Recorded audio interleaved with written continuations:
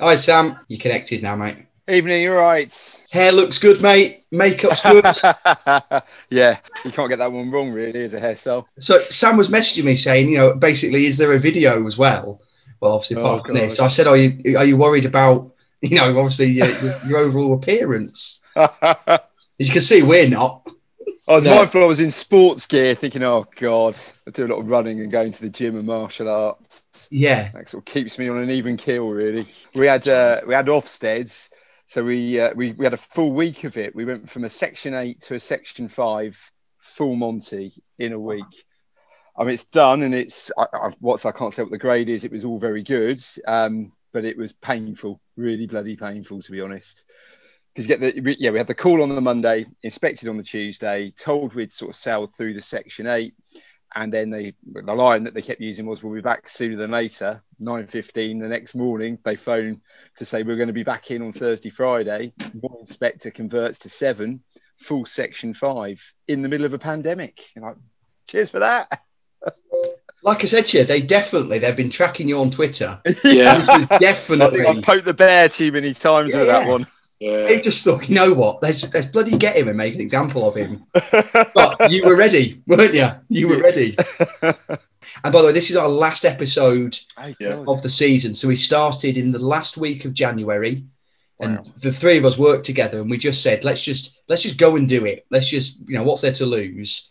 And now you're our 23rd episode, end of season 1, 20 different countries. It's been listened, in the analogy we used, didn't we? We're a group of lads on a night out, and we've ended up stumbling into the VIP area.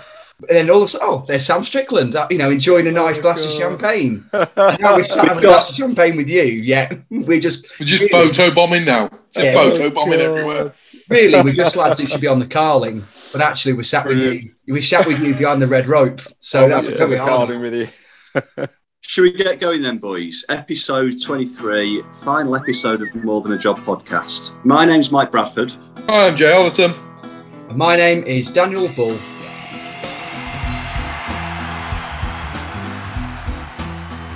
And for our final episode of the season, it's an absolute pleasure to welcome another special guest to the More Than a Job podcast. We're joined by Sam Strickland. Sam is the principal of a large all-through school and has helped to guide it to its GCSE results from the bottom 20% nationally to the top 20% and A-level outcomes to the top 5% nationally. The initial organiser of Research Ed Northampton, he is the leading voice in the current conversation in education. He has had educational resources and research published and has also delivered courses nationally and served as a lead facilitator for MPQSL. He is also the author of the hugely inspiring and influential books Education Exposed, Leading a School in a Time of Uncertainty and In Pursuit of the Halcyon Dream. Knowledge itself is power sits at the core of Sam's educational philosophy and influences all that he does. Sam, welcome to our podcast. Thank you ever so much for having me. You're absolutely welcome. We're so pleased that we've managed to get you. It's been difficult at the last few weeks for you, which we'll talk about in due course.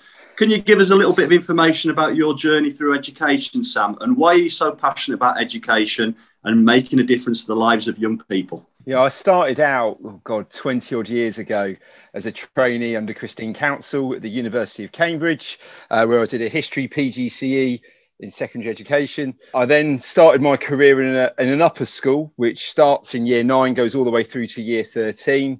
And as an NQT, was blessed with teaching 8 different subjects, 5 of which were to the old A2 standard, and a couple of AVCEs in there in business and leisure and tourism. So I was always in my NQT year I'd like to say a sentence ahead of the kids in terms of the textbook, probably about half a word, and praying in anything outside my wheelhouse of history and politics, because my degree's in history and politics, praying that no kid would ever ask me a question, to be totally honest with you, because I'd just stand there and go, I don't really know. I'll find out if I can. And I stayed at that school for a good period of time. I became head of history there. I was put in charge of teaching and learning. I worked across North Bedfordshire on a SCIT consortium arrangement whilst I was at that school as well. And then I moved to an all-girls school in Hertfordshire. Very, very different setting, very different type of school. A state school. There's a misconception that was a private school from people when I say I worked in an all-girls school. And I was an assistant head teacher in charge of a sixth form, but also in charge of a consortium arrangement with 2 other schools within the town. And that gave me, again, a really different insight to education from a very different angle with differing challenges as well. It wasn't by any stretch of the imagination just a walk in the park. I then moved to an outstanding flagship school within a trust, and I started out as a vice principal overseeing student care with no heads a year, no heads a house, and no sanctions at all. And that's given me a very different kind of perspective on behaviour, which I talk a lot about, as I'm sure you can imagine from what you've read in my book, and gave me a very different insight into using restorative approaches, which have got their time and place within reason. But equally, while I was at that school, I wore every single hat you can imagine. I was in charge of school improvement, writing the SEF, helping with the curriculum, with timetabling, with data.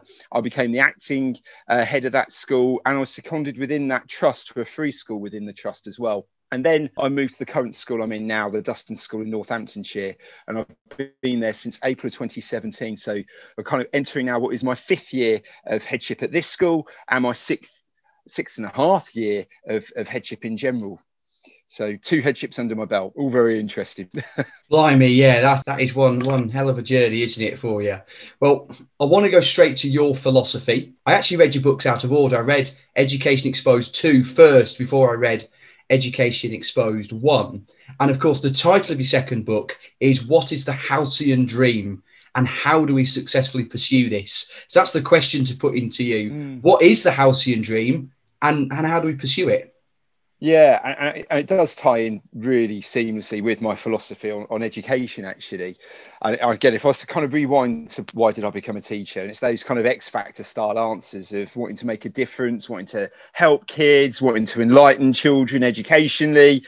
And if I think about my own subject domain, history, it's about engaging kids in history and sharing my passion and love and enthusiasm for that subject and wanting them to love it as much as I do. And that's kind of why I entered teaching, to become a history teacher. And kind of very naively, I went into the profession thinking that you know your subject knowledge and you can teach kids, and that's it. That's all there is to it. There's nothing else. I mean, I referenced when I was talking about my experiences, to date as an NQT, teaching 8 different subjects. To A-level standard as an NQT, literally fresh-faced out of university, still covered in zits and whatever else, but, still in my nappies. But, that made it a really tough gig, and unnecessarily so, actually. And I think through my career of experiences I've had or conversations with colleagues and friends in other schools where they're being asked to do varying things that just detract actually from the purpose of what we're actually trying to achieve. I think so often it's forgotten that the magic happens in the classroom. That's where the biggest difference takes place in schools. To my mind, you've got to get the conditions, the systems, the behaviour right to allow teachers to teach. You've got to give, I would argue, the bulk of your directed time. Be brave, give it to departments, give it to subject communities within your school, give it to your staff to think about their curriculum, to think about their subject knowledge, to think about how they've planned and sequenced, the enactment of that curriculum as well, and time to build resources, whatever approach you might take as a school. We use workbooks and knowledge organisers in my school. For me, the Halcyon Dream is allowing teachers to teach and getting rid of all the white noise and chaff and red tape that actually detracts from that. And ultimately, if what you're going to introduce has no direct positive impact on the teaching and the learning, not that you can measure learning, within classrooms, don't do it. I guess that's really what underpins kind of my educational philosophy, with a real passion for knowledge. Sam, just to tap into subject specialism, this is the time of the year where everyone's desperate to see their timetables for next year. I was pressing the deputy head for the curriculum tonight for the timetables. What's your view and feeling on giving teachers time in their non-specialist subjects, having been someone himself who has, been on the receiving end of being chucked in that position? I think a member of staff has got to want to do it. I think this is the distinction really between being thrown in the deep end and, you know, basically told sink or swim and good luck and don't come back our way if you struggle, you know, tough. I think you've actually got to want to experience a different subject. You've got to have a desire further to, you know, again, I think back to my own experience, to want to go and teach PE. I actually wanted to teach PE to give me a totally different feel, completely different discipline that, and this isn't knocking PE, at that point in time, it was mostly core PE that was being taught in the school I was working in. There was very little theoretical PE. I wanted to see how practical subjects worked. And I was a martial art instructor outside of school, so I wanted to see kind of how loosely or otherwise, you know, some of the principles of running a martial arts class could apply to running a PE class. Completely different. Again, really naive to have ever thought you could do the two seamlessly and simultaneously in the same way. But I do think if you force someone down, you know, you've got to go and teach psychology. I'm really sorry, you know, you're a history teacher, you've got to go and do it.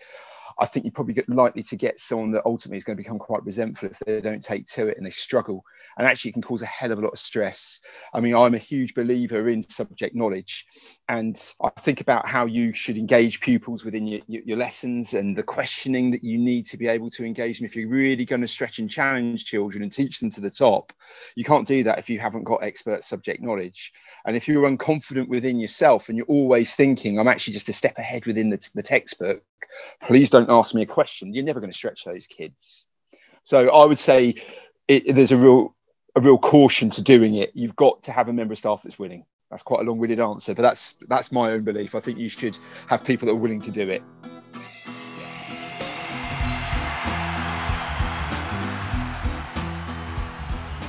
We had Abby Bayford on several weeks ago now. I keep saying it's a few weeks ago, but actually it's quite a while ago we had Abby on now. And she was talking about early years teachers and the stress that early years teachers are on. Just reflecting on what you said your NQT year was like. And in all fairness, when I was an NQT, I'm an RE specialist, but I was asked to teach 4 separate subjects. And I was asked to teach 2 of them up to A level. If that was you now and you had yourself coming in as an NQT, what would you say to your NQT self? And what as your NQT self would you now say to that head teacher? And I appreciate my previous answers, very secondary orientated. And I'm absolutely in awe of the primary phase teachers in my own school and primary teachers in general, because they have to spin so many different plates, you know, every single day. But yeah, in terms of what would I tell myself retrospectively? If you're thrown in the deep end, you've got to teach 4 subjects as an NQT. I'll be saying be really, really organised. And as much as it's horrible, use this summer period before you start your job for real to be planned, to begin to read around the subject to the subjects you don't know. The other I would argue misconception, and you know, RE will be the same as history here, is that because you're an RE teacher, you know everything about RE, everything. If you're a history teacher, you know everything about history. And again, in that NQT year, I had to teach the English Civil War. Well, I can tell you how long I'd spent studying English Civil War at uni, and I spent probably more time drinking Carlings than I did, you know, studying the English Civil War. My specialism was American history, so I knew nothing about that as well. So you're trying to upskill on that front. But I'd also advise myself as an NQT to think, and I didn't do this, you know, really honestly, to think really clearly about the routines for learning. And it was something, again, if I think back, wasn't really ever talked about back then, sort of 20 odd years ago, how pupils should come into a classroom, how they should orchestrate themselves. I remember having kind of 2 workshops on behaviour, and the sum of the parts really was to have palms down and a calm voice and to raise your eyebrows if you were disapproving over something. That's not behaviour training. So yeah, I would advise myself to use this time to upskill as much as possible and to think really carefully about your routines that you want to have within your classroom environment, and to draw on whatever limited experience you've got from your training as well. I think I've only answered half your question. Can you remind me of the second part of the question? I'm really sorry, James. No, I was just saying, as a head, would you ever put an NQT in that position? Have you been there yourself to do that? Right, okay, sorry, yeah. I've been really fortunate, actually, that we haven't done that to any of our NQTs, and I don't propose to either. We've got a fully stocked school of staff who are all specialists in their own domain. And my own belief is I want subject specialists in their own wheelhouses. I don't want the James Milner effect of someone that can play in every position. I don't want to force people into that. Great if you've got staff that can do it and want to do it, that's very, very different. But to actually force people to do that, I'm not interested. I don't believe that's the right thing to do. Not at a secondary level. At a primary level, it's a very different beast and a very different entity, because they have to bounce from one subject to the next almost every 30 to 60 minutes. And that's a tough gig. I said earlier, I'm an RE teacher by trade, and I teach kids all about every god from every single religion. However, you've got one god, and that's curriculum. So how do we make curriculum our one true god then? Oh, if I think about my own school and the trajectory of what we tried to do, and what I'd argue we have done really, I took over a school that was really in chaos and crisis. And the first thing I would argue is to get behaviour right, get the culture and the climate and the ethos of the school right. You cannot talk, credibly as a head, as a senior leader, as a middle leader about the curriculum to your staff if there's a riot happening every 2 seconds. You can't talk about brilliantly planned lessons with the Pope giving a sermon and David Beckham doing free kicks if every kid is just going to turn their back or tell you to F off. It's going to fall on deaf ears ultimately. So to make the curriculum god, the first thing is to get the conditions of the school absolutely right, and that you've got the pupils where you want them to be, and that they understand what the line is and what the expectations within the school are. I think that the second thing to allow the curriculum to be god is actually the routines for learning as well. So we've got the behaviour aspect, but then we've also got the approach and attitude to learning, because that's kind of the next layer with behaviour when you're trying to drive things forwards. And having really clear routines for learning that allow staff to engage the pupils, to inspire the pupils, but also to push the pupils along at a greater speed than perhaps you were doing previously. And what we found with really clear systemised routines for learning was that the expectations kind of went from fairly low, and that's not to discredit the staff, but staff were getting through the PowerPoints they used to deliver in an hour within sort of 15 minutes because the kids were switched on. And then suddenly the level of expectation kind of cranks up and up and up and up, because staff realise they've got to plan more and more and more and expect more and more of the kids. And then they can do things that they weren't able to do before, like read with the children, read key academic works out loud. And I think the other side in terms of how we make the curriculum god, it goes back to that whole idea of the halcyon dream, workload. What are we actually doing that allows staff to focus their sole attention actually on the curriculum? If your school improvement plan's got 100,000 initiatives and they're changing every 2 seconds, staff aren't going to be with you. Even if you're not changing them every 2 seconds, but there's 100,000 initiatives, staff are going to be thinking, whoa, there's just too much here to think about. My overall view is that you focus on one big driver in any one given academic year to try and get it up and running and get it to roughly where you want it to be.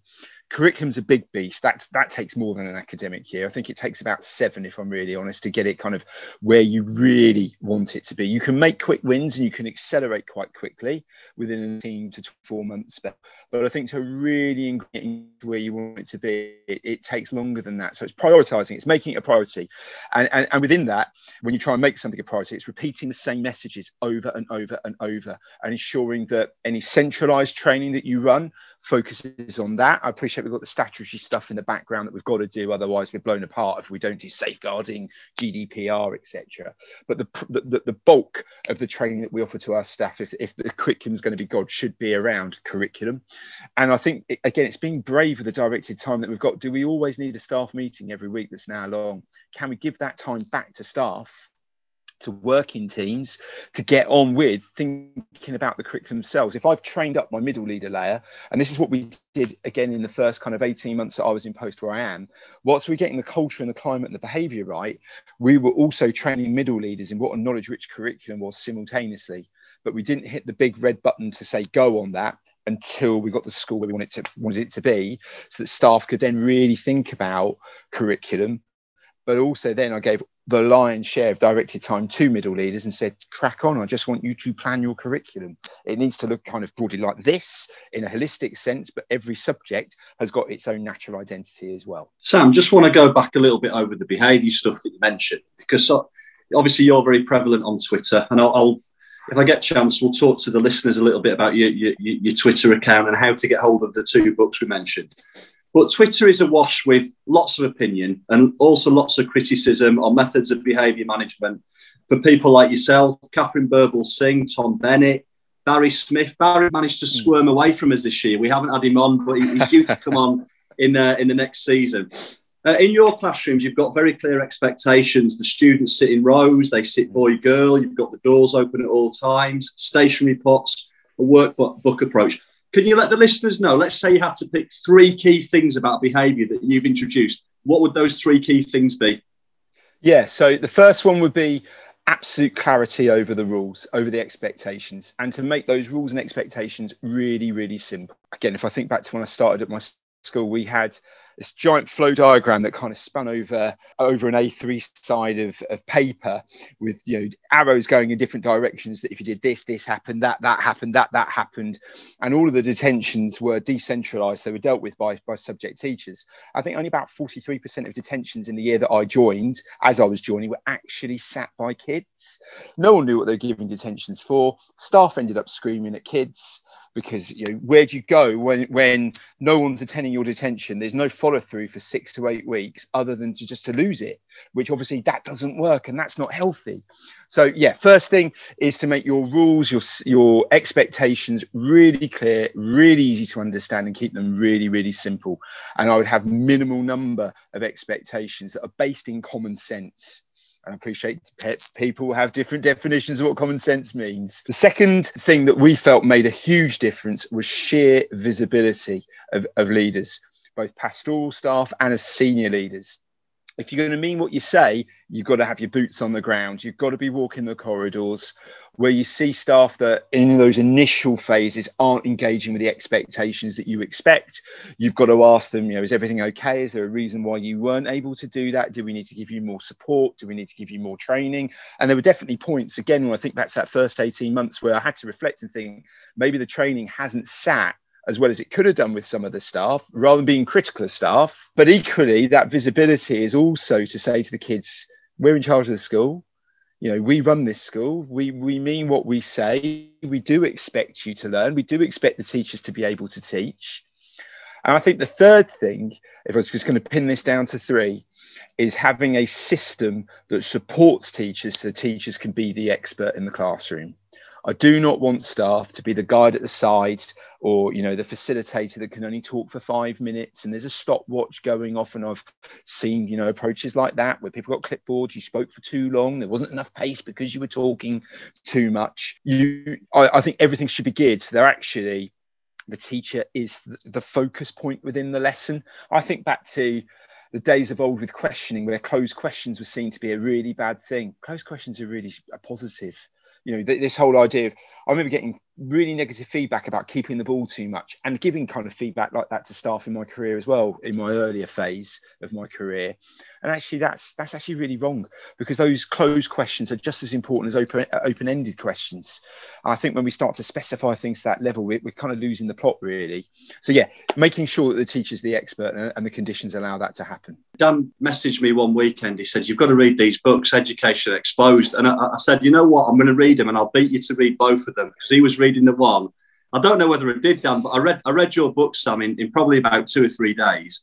And that was one of the nice things about them. They're not too heavy in terms of content. The message is very, very clear, and, you know, there's a lot of clarity. But they're fairly short books, just for the listeners listening, if they haven't had the opportunity. I'm just looking at your Twitter. So it's Sam Strickland at Strickomaster. And on your Twitter page, 22 and nearly just over 22 and a half followers. You're popular. I don't know how that's happened. Well, very, very, very modest as well. But there's a link to Amazon on there as well, isn't there? Also, John Catt Education Publishers. So if any of our listeners want to get hold of either of the 2 books, any more books in the pipeline, Sam? Not at the moment. I mean, this year's been solely about managing madness, really, and the pandemic and tags and everything else, and then trying to prepare the school for September. So I must say I've not had the time to think about writing anything else. Who knows? Maybe I will at another point in time.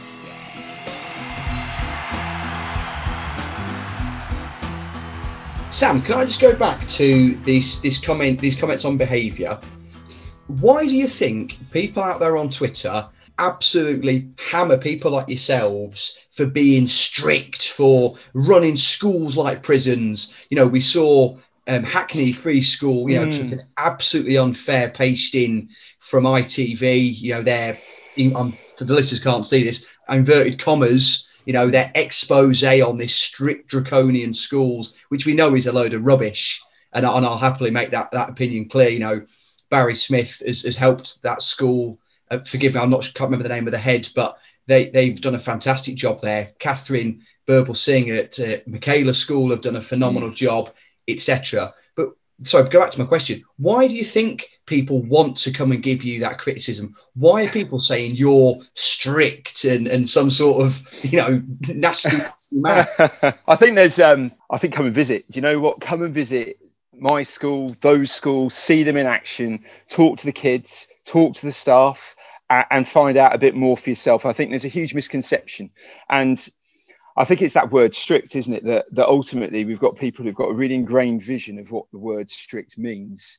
And it's a very binary view that strict is somehow this really bad, evil, you know, you hate children type approach.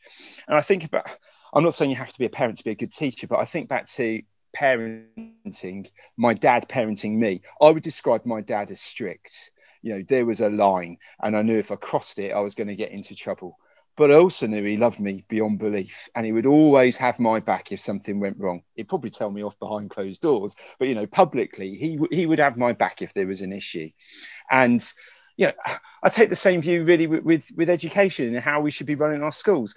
Yes, there needs to be a line. If you've got a school that's in absolute chaos and crisis when you join it, where every single day 90 kids are walking the corridors of the school, freely telling staff to go forth and multiply, we've got, I think back to my first 12 weeks in my current school, there's a fight every other day. I'm sorry, but you need to get a grip of that and get some sense of control and some sense of order. That doesn't mean that you don't love kids, that you haven't got belief in them, that you don't think that they can go on to do great things. It's because they've had a lack of structure and a lack of order that they don't know where the line is. And, you know, human is to err, isn't it? You know, we all make mistakes, and actually it's pointing those out to kids and telling them what is right, what is wrong. And in a safe environment, you know, the reprimands that we give, the sanctions, those punitive sanctions, ultimately, apart from permanent exclusions, you know, obviously some would argue against that, but though most of those sanctions ultimately aren't going to destroy a child. They are going to hopefully correct a pupil's behaviour so they don't do it again. But where they do continue to repeat, you get repeat offenders, of course you do. You then got to think about the levels of support that you give those particular children and the education around how to behave properly so they don't continue to repeat those mistakes. The last thing that we want is for them to go into the real world and then make those mistakes in what becomes a far more high stakes environment. You know, if I go up to a random person on the streets, tell them to F off and punch them in the face, I'm either going to get into a really serious fight potentially or a criminal record. And we don't want that. We want our children as they grow up and become adults to be responsible citizens that contribute positively to society. So in terms of those criticisms about schools being, you know, overly strict, I think it's misconceptions. I think actually, if you were to kind of politically put this on a political spectrum, Twitter makes it look like there's a left-right continuum, that you've got the left, which are the progs, and the right, which are the trads, and there's nothing in between. You either love kids or you hate kids. You're either, you know, strict or you're, you know, engaging in an edutainment party. And I think it's more like a horseshoe. I think the left and right have got far more in common than they want to admit. I don't describe myself as a trad. I know some people do. I describe myself as an educator, as a teacher and a principal. And I'm here to educate kids. And in the context and setting that I work in, I will do the right thing for that setting. In a different context, in a different setting, I might do things differently. But actually, a lot of the systems we've got would work in any school, I would argue. You've just got to be, you know, you've got to be open-minded as well, but also train people in how you want things to run. But I do think, sorry, again, long-winded answer, I think it's down to misconceptions, and I would say go visit those schools. I think if we were at a live conference now, you'd have got a standing ovation for that little that little soliloquy there, or that little monologue. 100%, that'd have been a standing up. Okay, let's go back to the classroom. Sam, this is a massive question. What does effective teaching and learning look like? Okay, So effective teaching is where you've got really clear habitual routines that the pupils and the member of staff clearly engage with. The teacher is able to teach, the culture, the climate within that classroom allows that to happen, and that the pupils engage with that member of staff positively and want to learn, and the teacher is able to do so, is a short answer.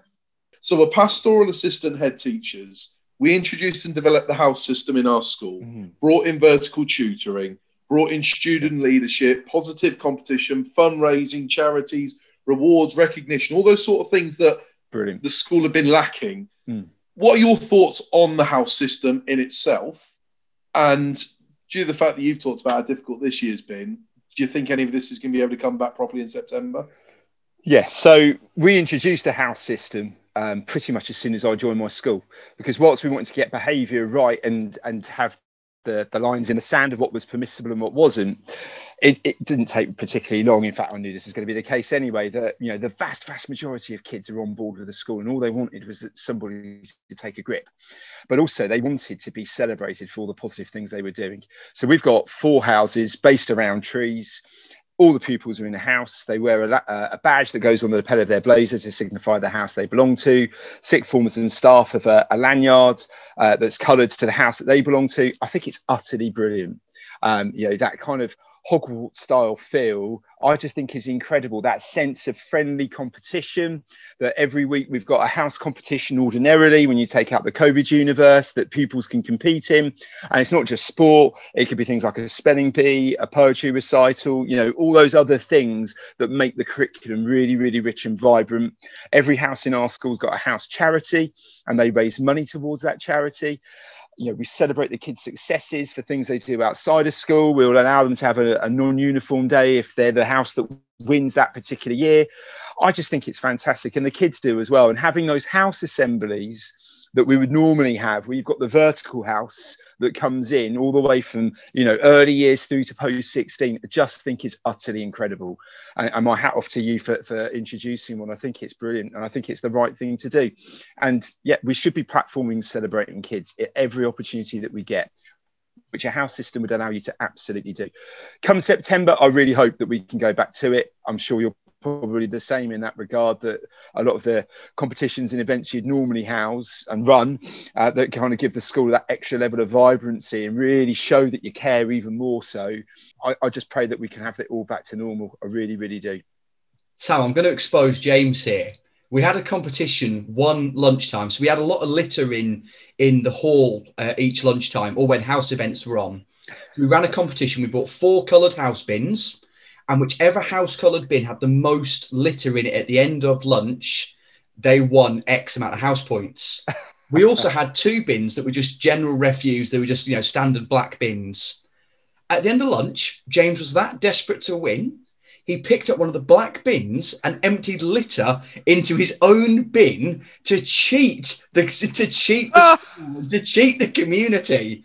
And I've also heard that recently he's been caught cheating in our Answer Smash quiz at school, but he's been accused of cheating as well in that.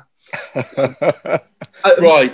I'll take the bin incident. I'll fully admit to the bin incident. It was lying there. I saw red. I can't help it, even though it's not my house colour.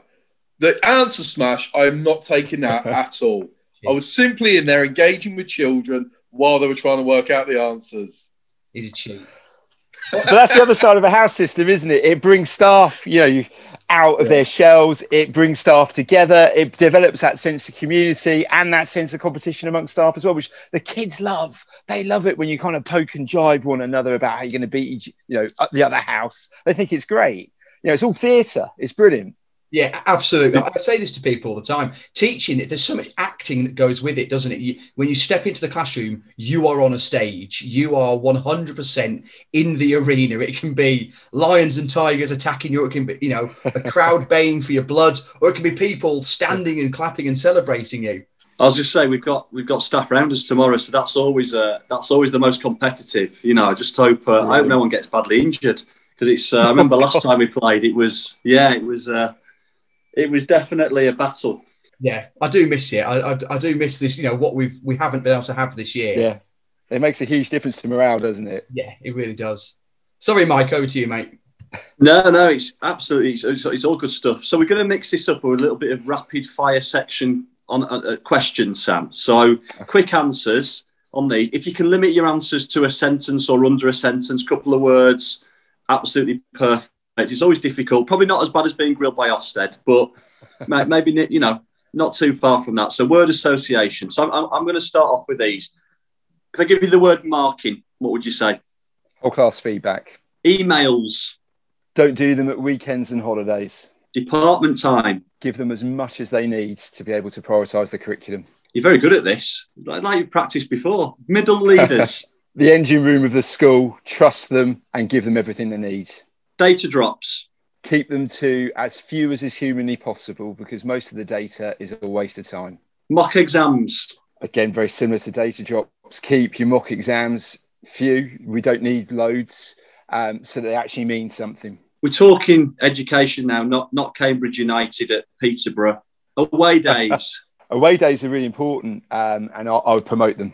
Absolutely, and especially to go and visit other schools as well. Final one, I think you're passing this test. Hope this one doesn't trip you up. Parents' evenings. After this year, keep them online. They've worked really well. Sam, I want to ask your opinion on this. I read Michael Childs' book a couple of months ago, and we had him on the podcast a couple of weeks ago, and we're talking about feedback to parents. And I've just posed this question. Is 1 5-minute meeting with a parent in June or July good use of our time? Instead, could we reinvest those 15 to 30 hours of parents' evening time so we don't have one formal feedback time once per year? We actually have continual time with departments that happens regularly. Should we scrap parents' evening? Yeah, it's a hard one, isn't it? Because it's statutory, and that's not meant as like my fudge response here. So we're expected to have a parents' evening for every year group once a year, every year. But I'd agree. The whole idea that we're going to, under ordinary circumstances, be bundled into a room for 4 or 5 hours and then on a conveyor belt, probably say broadly the same things. For probably about 80% of the kids, we don't need to say anything at all because they're doing really, really well and they're where they need to be. The kids you really want to see often don't turn up because they know it's going to be bad news, or the parents already know it's going to be bad news. I mean, my view is that at a parents' evening, there should be no surprises. It shouldn't say anything different to the report. So if you've read the report for your child, you kind of know what you're going into, in terms of what's going to be said. And I think actually it's what we lose is what happens in real time if that suddenly becomes the only focus, those big annual parent evenings. And I'd rather have a far more fluid system where we're entrusted actually as a profession. Let's get rid of you must have an annual parents evening, but instead maybe have a caveat of there should be parental dialogue and engagement where appropriate, and entrust us to do it the right way. I'd rather see that personally. Can I throw one more word association, sentence association? Restorative practice. Okay. You need to be very, very well trained, expertly trained to do this properly. And I think it should only be used in really specific circumstances. If it is the main thrust and MO of your behaviour system, I think you're potentially going to engage in a recipe for disaster.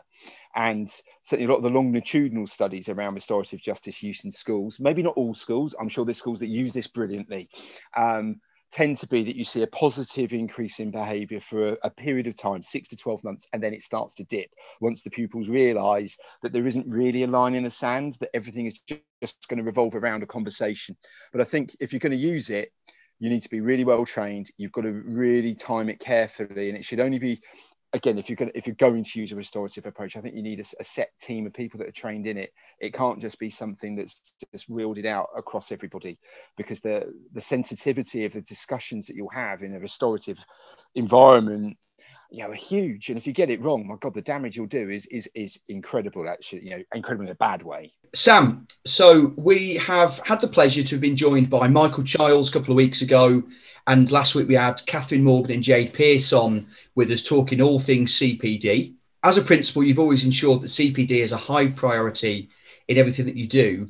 And at your school at Dustin, you've got the Dustin Action Research Team, DART. Can you tell us about that and your strategy to have your SLT look into various areas of research?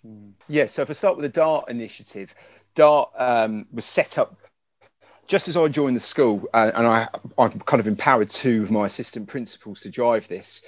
And we weren't really sure how many staff were going to jump on board with it to begin with, but it actually turned out to be really, really popular amongst staff. And about a quarter of the staffing body are part of this action research group. And we give them ring-fence days. We give them 3 ring-fence days in the academic year to get together and to meet and to talk about research that they've looked at themselves. They all engage in a research project of their own interest that will help benefit themselves, or just as an area of interest, just to see what difference it will make to their own teaching practice.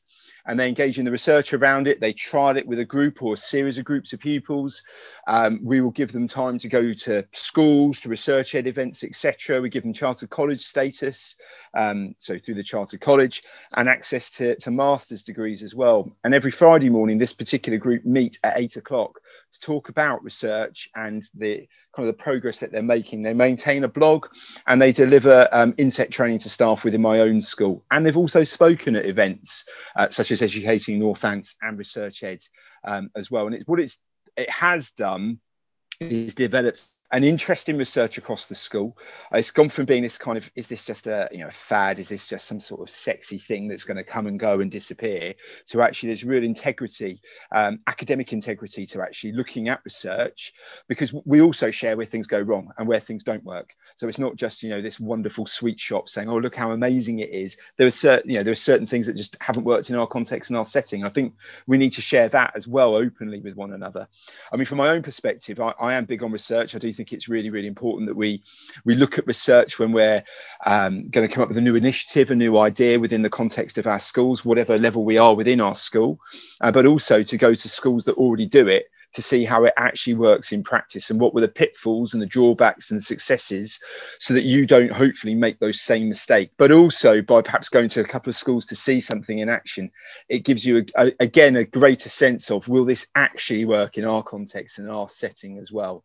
And I'm very big on my staff going out on the road to look at other schools, and I've had to do that a couple of times to convince staff of things as well.